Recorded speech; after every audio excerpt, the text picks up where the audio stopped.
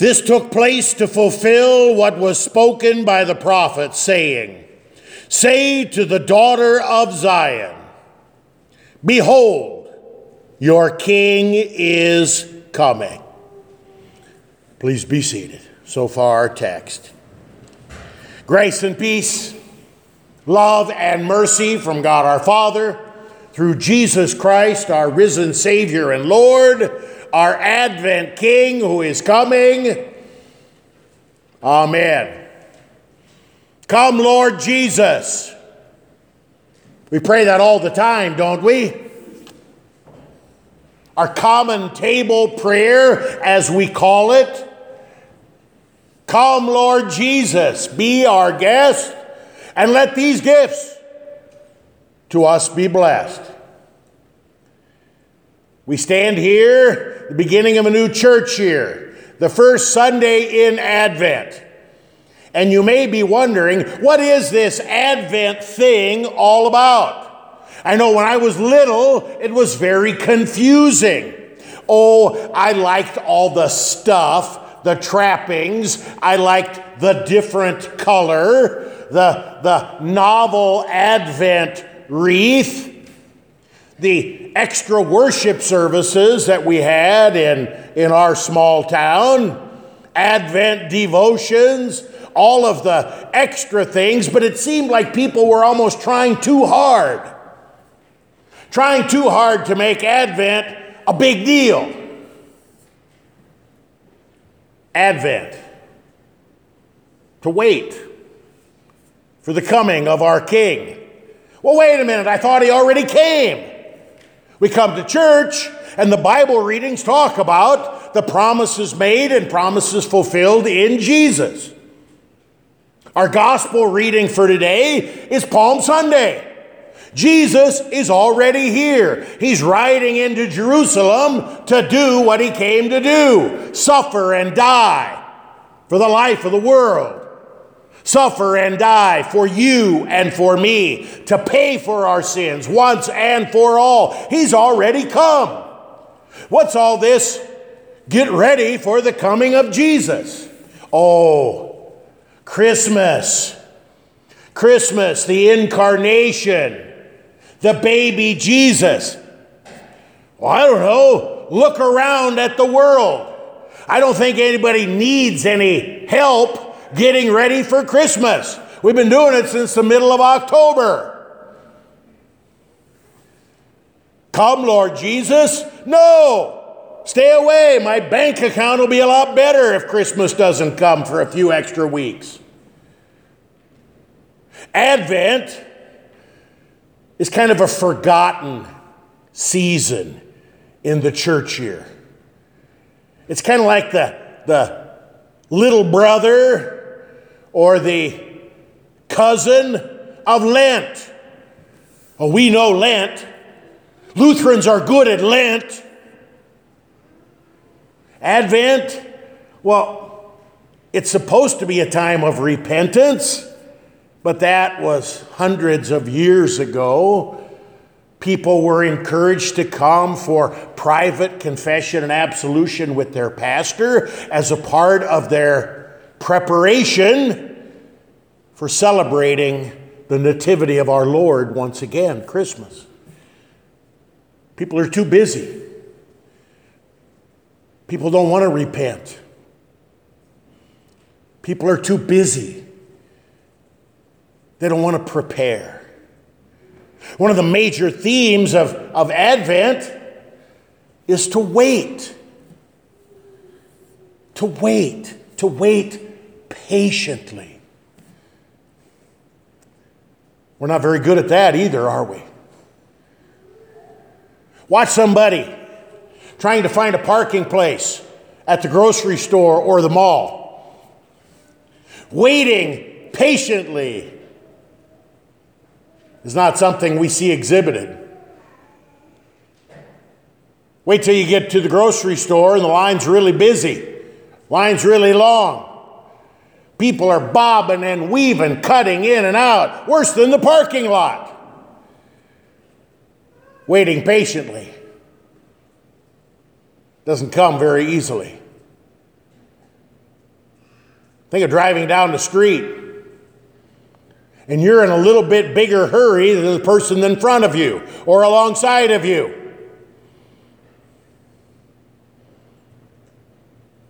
Waiting patiently is a very, very difficult thing.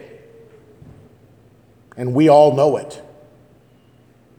We want what we want, and we want it now. Whether it's Amazon or Google or DoorDash, we want instant gratification. So, one of the novelties of Advent, to teach you how to wait patiently. Have you seen these Advent calendars? They were really big about 15 or 20 years ago. I remember them a little bit when I was a kid.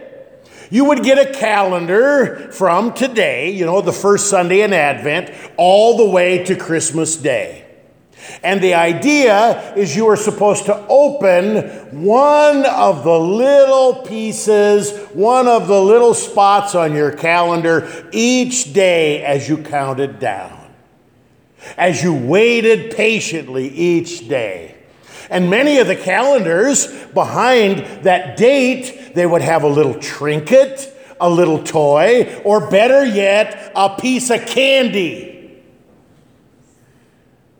So, I don't know how it went in your house, but based on how things went with my kids in my house and with pretty much every preschooler who went through Good Shepherd Preschool, you'd make it about 2 days with the Advent calendar. And then you just ripped open all the dates and ate all the candy. That pretty well sums up how we look at and celebrate Advent. How we look at and live the Christian life. So, what is it? What is the theme of Advent? Is the theme of Advent a God who makes promises and then keeps his promises? Is the theme of Advent God in the flesh as a fulfillment of the promises of God? Is Advent waiting patiently for the return of our Lord and Savior Jesus Christ? Is Advent about God who comes to us today riding on a beast of burden? It's pretty easy to get confused, right? We pray, "Come, Lord Jesus." So what is it? Promises made, promises fulfilled, promises yet to come? Yes, yes, yes. Advent is not confusing. What makes Advent confusing is our sin. Our sin that doesn't want to wait patiently. Our sin that doesn't want to pray, "Come, Lord Jesus." Our sin that doesn't want to see God fulfilling his promises. Our sin that wants what we want, and we want it right now. My friends, today, God's Word is teaching us that God keeps his promises. Sounds simple, doesn't it? Old Testament reading. God the Holy Spirit, through the prophet Jeremiah, promises a king who is right, a king who is just, a king who will come. God made that promise. That promise and every other promise that God makes in his word is sure and true. God cannot lie. Why is this such a big deal? Because people lie. Oh, we don't like to think about that, do we? Politicians lie all the time. People in government, even top-notch scientists, they lie all the time. Salesmen, they tell you what you want to hear. They lie all the time.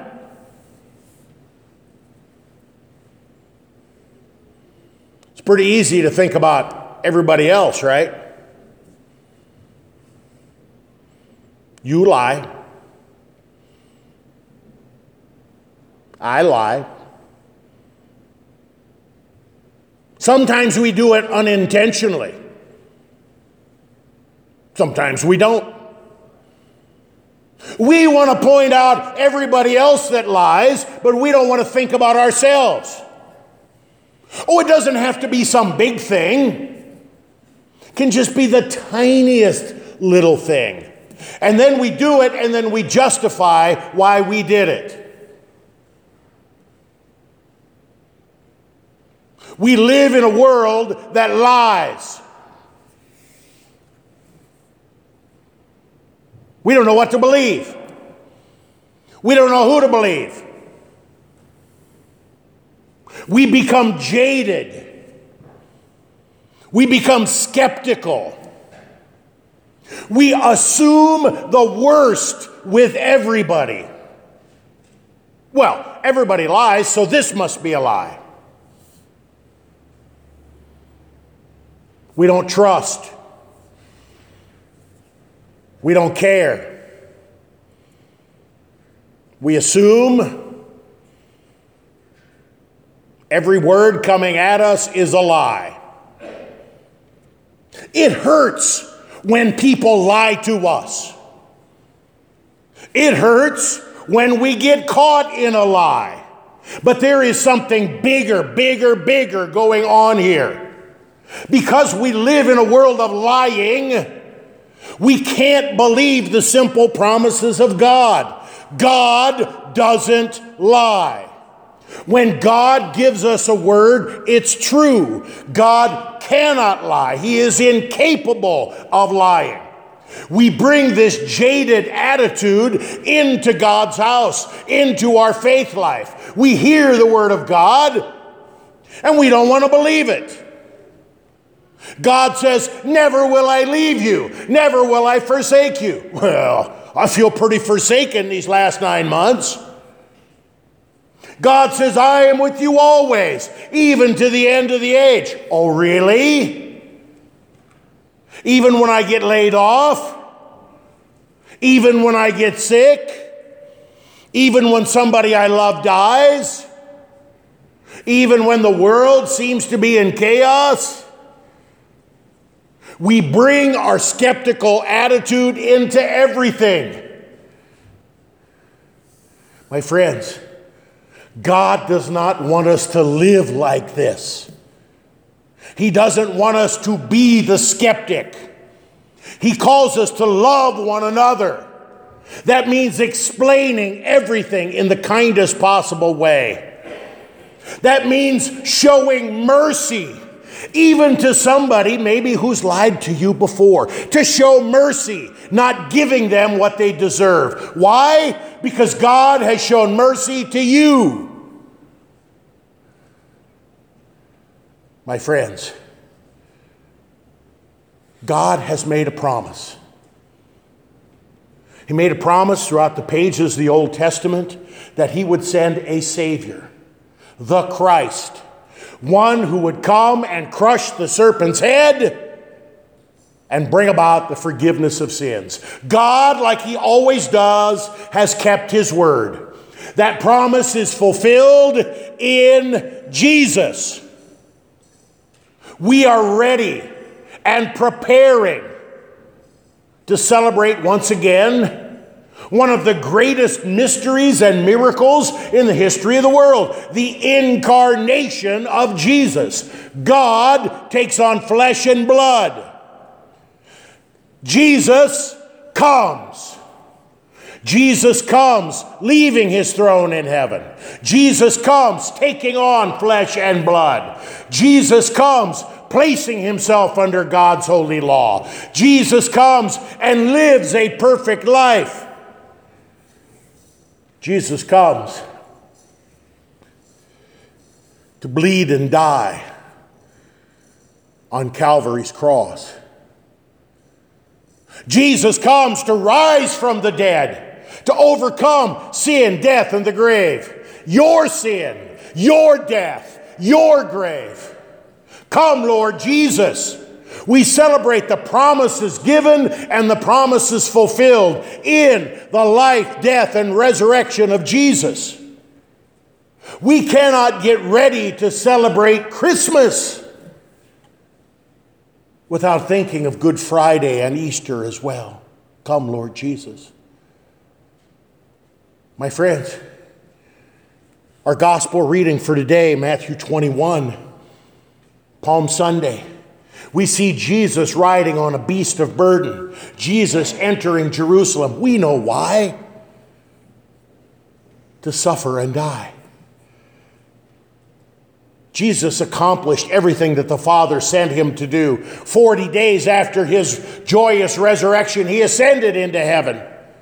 But he didn't forsake us. He didn't abandon us. Jesus says, wherever my word is proclaimed in its truth and purity, there I am. Wherever my sacraments are proclaimed and administered according to the command and promise of God, there I am. You know what that means? You know what that means?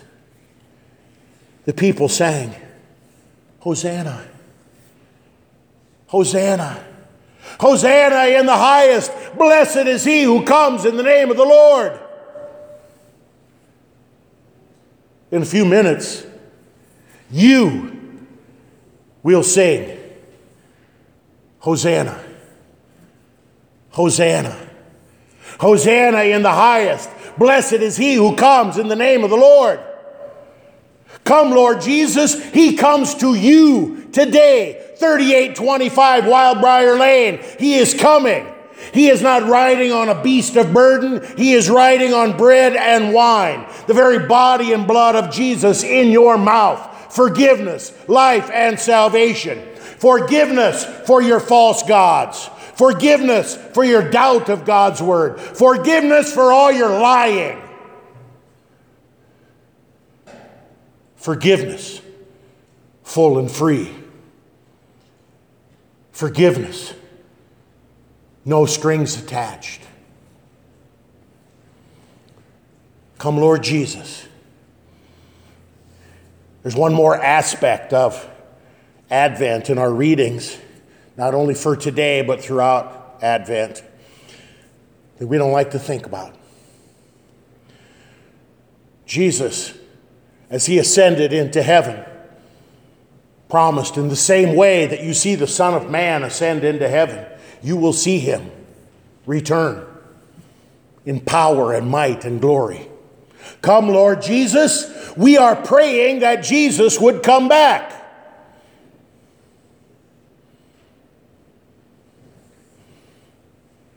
Do we really want that? Are we clinging so tightly to the things of this world that the thought of Jesus coming to take us to heaven, to be with him, makes us mad? Makes us sick to our stomach? Or are we ready? Ready for Jesus to come.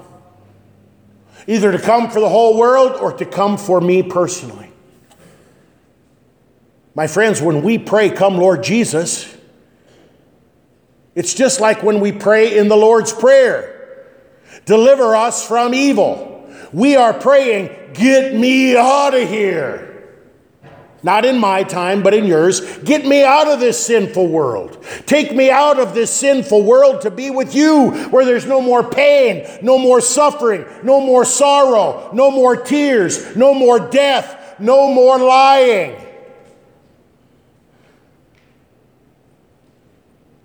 Jesus is coming. God wants us to be ready every day, because no one knows the day or the hour. My friends, if we've learned anything these last 9 months, we've learned that people are afraid. People are afraid of losing the things of this world. People are afraid of dying. People are afraid that maybe the promises of God aren't real or aren't true. Today, my friends, in spite of everything that you see, everything you feel, everything you hear, know and believe that God's word is true. God keeps his promises. Everything that Christ has done, he's done for you. His life, his death, his resurrection, his real presence, his forgiveness spoken into your ear, his promise that he will never leave you nor forsake you. These promises are real and sure and certain because they are sealed with his blood and guaranteed by his resurrection, his bodily resurrection, his real resurrection, just as he promised from the dead on that first Easter. Come, Lord Jesus. He comes. And as he comes, we wait. And as we wait, we do not cower in fear. As we wait, we do not walk on eggshells, thinking that everything, maybe even God's word, is a lie. God has set us free to love him and to serve one another. He wants us to live freely and joyfully in the vocations that he has given us. As we wait in this freedom that is the forgiveness of sins, he teaches us how to live. Owe no one anything. Pay your bills. Love each other. Follow the commandments. Don't commit adultery. Don't murder. Don't steal. Don't covet. Love your neighbor as much as you love yourself. Nobody has to teach me how to love myself. It comes natural. Love other people the same way.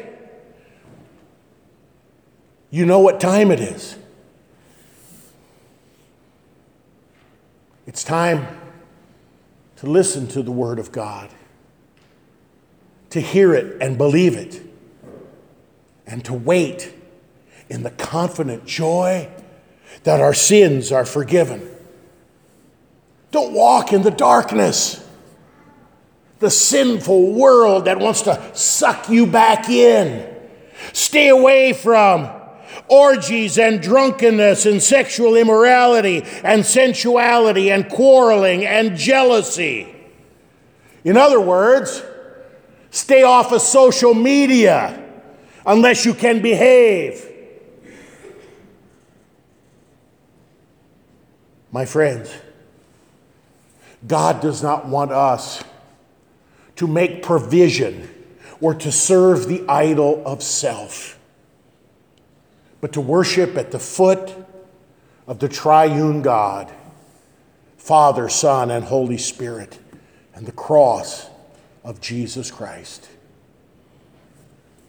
So, on this Advent, this first day of our new year, and quite frankly, every day as our Christian life unfolds, we pray, come, Lord Jesus. And we really mean it. Come, Lord Jesus, and help me to wait patiently. Help me to prepare my heart and my life. Help me to believe your promises. Help me to tell the truth and to believe the best in other people. Come, Lord Jesus. Come quickly. Amen. Now may the peace of God, which far surpasses all understanding, keep our hearts, our minds, our ears, our mouths, our lives in Christ Jesus our Lord. Amen.